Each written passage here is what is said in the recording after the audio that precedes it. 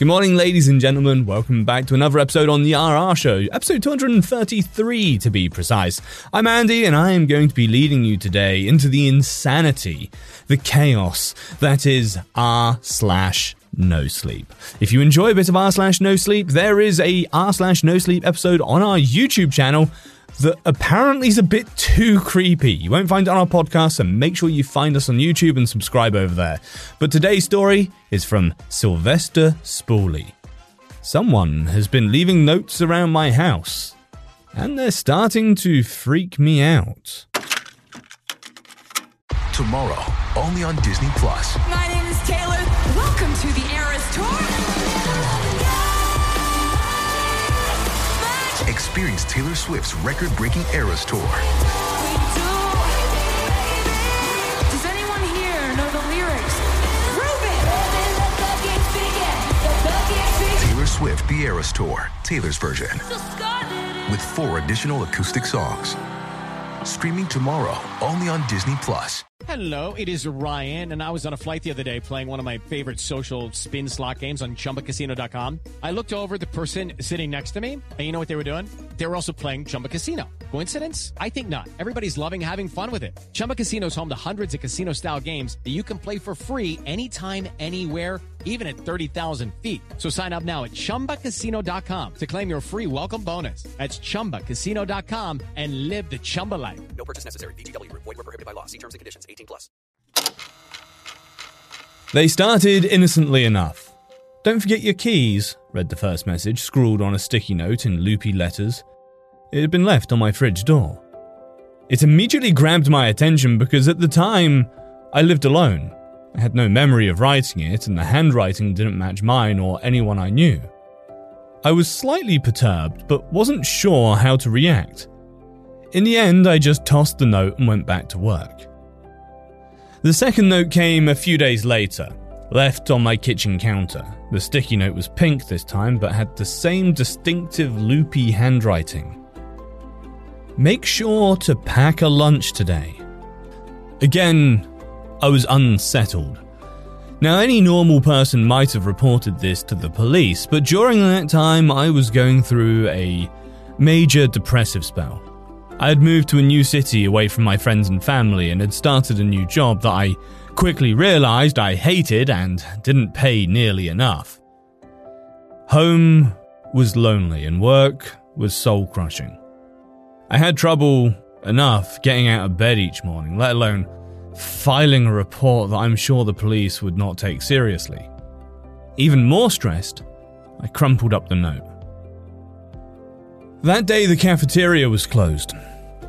The main cafeteria fridge had broken overnight and many of the frozen lunches inside had gone bad. Management thought it would be better to shut it down for the day. A feeling of unease settled in my stomach after learning the news. It was as if the note had predicted it. The notes continued throughout the following weeks. They would typically show up on random days, no more than 3 notes a day. They were all left in obvious places in my apartment, all on sticky notes, and all in that unfamiliar loopy handwriting. They began to grow more prophetic. "Take I-80 today. There'll be a bad accident on your way home. Jenna's going to offer you some cookies at the office. Politely decline. They'll give you food poisoning. Mary has been on a diet. Compliment her on her weight loss. She'll end up thinking well of you." Of course, I tested the notes to see if they were accurate. Every time I ignored their advice, whatever it warned against came true. One day, a note said to pack an umbrella, and I purposely didn't. It was forecast to be sunny that day, so any normal person wouldn't think to pack one, but sure enough, I got soaked that evening walking to my car. I was incredibly curious about the notes. There were so many questions I had about them, and those unanswered questions kept festering in my head. I tried writing notes back in return and leaving them out, but never got a response. I'd speak out loud and ask questions as if, or in case the note writer could somehow hear me. But this only made me feel foolish. I'd occasionally make a surprise visit home at odd hours just to see if I could catch the note writer leaving their notes. Of course, I never caught them. I tried installing cameras in my apartment, even making sure all of the cameras were completely hidden. But the next day I found every single one of the cameras inside completely torn out and placed on the kitchen table with a single note next to them reading, "Never do that again." The notes stopped coming after that, which made me deeply regretful. I had grown accustomed to the notes. I had begun to rely on them even. They had significantly improved my way of life over the last few months, both mentally, financially, and socially. I'd actually started making friends at the office thanks to their advice. And for the first time in my life, I was even a bit popular. My managers, who before the notes didn't pay much interest in me, now valued my presence and would ask for my opinion on projects. It was no secret, I was on my way to a promotion. Could I still do that without the notes? The next week, a bright green sticky note appeared on my bathroom mirror. "Don't forget to call Mum today, it's her birthday." I nearly cried. I decided to sack my investigation and just accept things as they were. Slowly, the fog of my depressive spell began to lift, and I could feel myself returning to how I used to be. My confidence rose, and for the first time in a while, I felt in equilibrium with my life. I went out, cracked jokes, even managed to clean up my apartment. I also managed to get a girlfriend somehow. Her name was Amanda. I met her at a pub when I was out with my buddies. The best part of all of this is that for some reason, she seemed to actually be into me. She was gorgeous, way out of my league, really, with long auburn hair that reached down her back with soft brown eyes. Her laugh was lovely, and the lemon-scented perfume she liked to wear was intoxicating. She was the type of girl you could chat with for hours and never run out of things to talk about. The relationship was still new, so I was trying not to plan our whole future together in my head. But she was so lovable, it was hard not to. At some point, I briefly thought about telling her about the notes. I've always wanted to tell someone about it, but never really had anyone to tell up until now. I decided not to, however, afraid she might think I was crazy.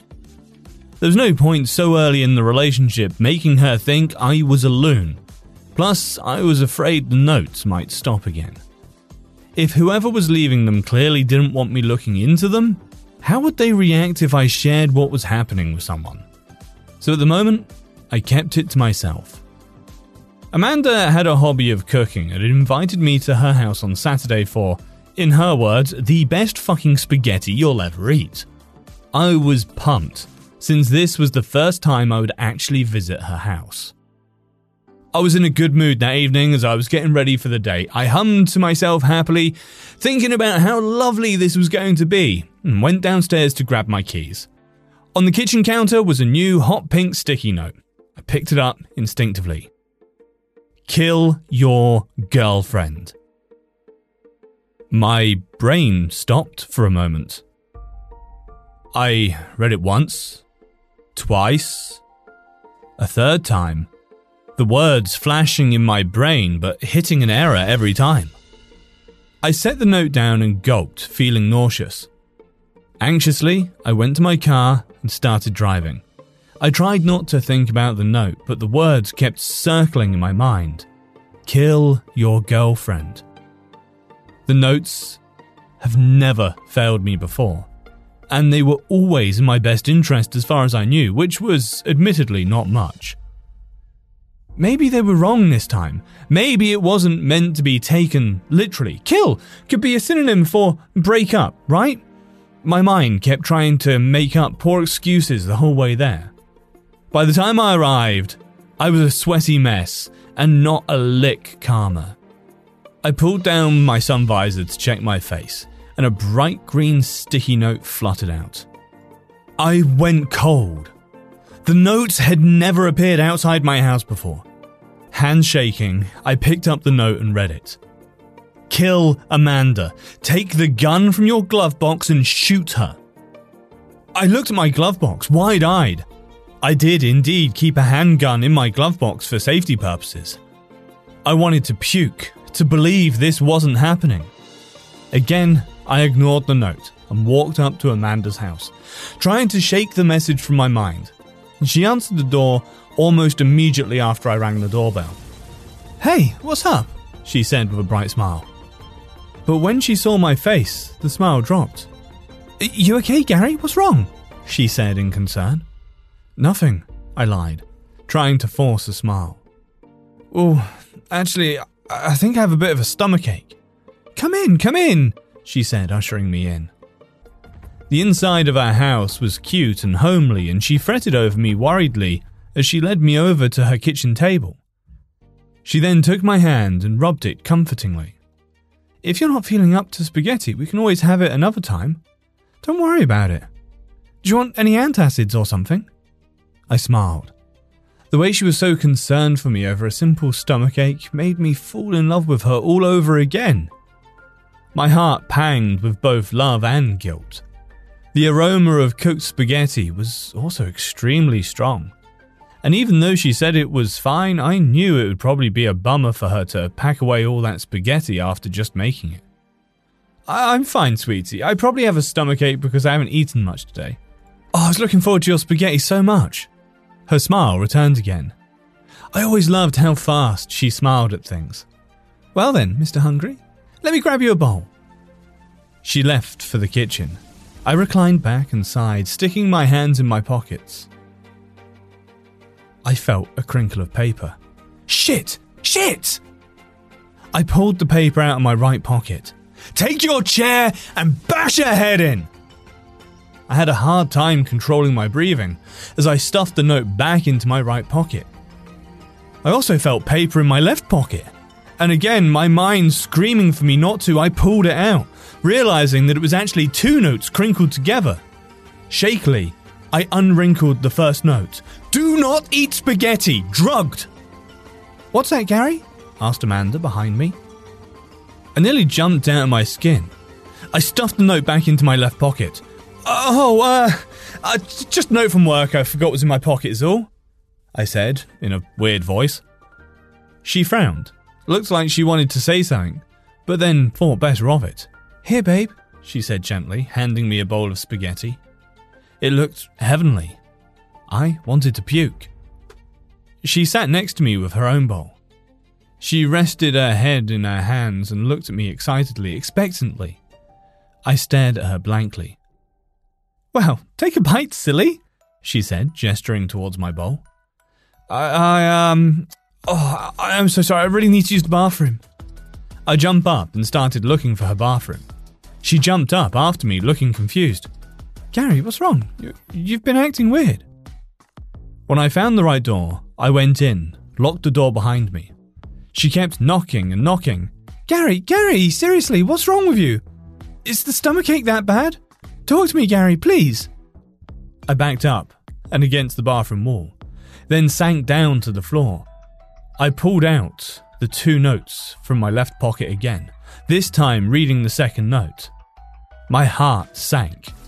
She is not Amanda. Do you enjoy science, spooky stories, and all things paranormal? We do too. While we would love for most paranormal stories to be true, we are here to tell you that they probably aren't. But that doesn't make them any less fun to speculate about. We are the Spooky Science Sisters podcast. In this podcast, we bring you bi-weekly discussions on possible scientific explanations behind the supernatural. Backed up by research articles and other credible sources, we do deep dives into things like archaeology and physics and share in-depth discussions with topic experts. Visit us at SpookyScienceSisters.com to listen to a couple of skeptics debunk some of your favorite alien encounters, cryptid sightings, and ghost stories with science, sass, and a significant amount of laughter. Thank you, and stay spooky. True terrors of horror, bizarre happenings, unexplainable events. On our podcast, Disturbed, terror takes center stage. Each episode is a journey into the darkest corners of human existence, delving into bone-chilling tales of kidnappings, serial killers, maniacs, and the very essence of your worst nightmares coming to life on this weekly true horror show. Disturbed is not for the faint of heart. It's an exploration of real, unadulterated horror sourced from everyday people. Each episode is a descent into the macabre, where we narrate stories that will leave you on the edge of your seat and crawling in your skin. We navigate the disturbing narratives that lurk in the shadows, offering a raw and unfiltered listen into the most terrifying aspects of the human experience. Enter at your own risk and let the unsettling tales unfold in the haunting realm of Disturbed. And remember, listeners, stay safe out there.